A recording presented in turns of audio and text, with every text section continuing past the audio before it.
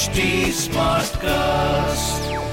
You are listening to a Mint production brought to you by HT Smartcast. Hello and welcome to Mint. I am Nasreen Sultana. You are listening to Mint Evening Market Wrap. Let's take you through all the action in stock markets today.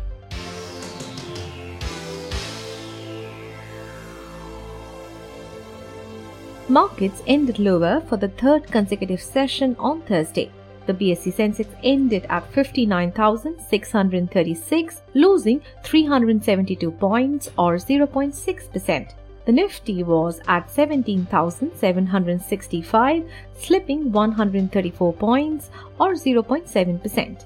The markets have logged a first weekly loss in 3 weeks.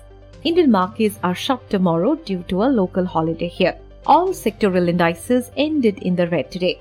Metals, realty, capital goods, auto, IT and healthcare were the loss leaders. Only 6 stocks ended in the green. Those were State Bank of India, Power Grid, HDFC Bank, Reliance Industries, ICICI Bank and HUL. Major laggards on the Sensex were M&M, Tech Mahindra, HCL Tech, L&T and Tata Steel.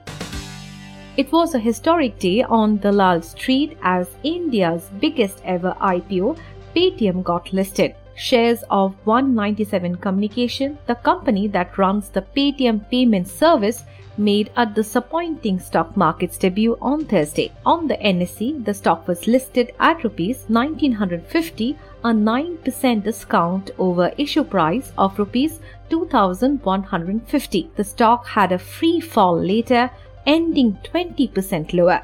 Shares of KFC and Pizza Hut operator Sapphire Foods were also listed on the stock markets today. The stocks were listed at around 11% premium. Moving quickly towards ending a retrospective tax dispute with the firm that gave India its largest oil field, the government has accepted Crane Energy's undertakings, which would allow for the refund of taxes, PTI sources reported. The government has now accepted this and issued Crane a so-called Form 2 committing to refund the tax collected to enforce the retrospective tax demand, PTI report said. Following the issuance of Form 2, Crane will now start withdrawing all cases in international courts.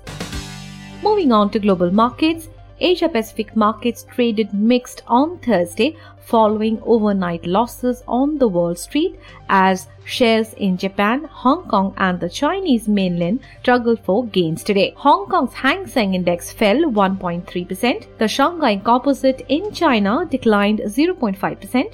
In South Korea, the Kospi fell 0.5%. In other asset class news, oil prices declined in the previous session amid growing concerns about oversupply and a recovery in demand. That's all for now. I'll be back with market updates on Monday. Stock markets are closed tomorrow. Have a happy weekend and thanks for tuning in.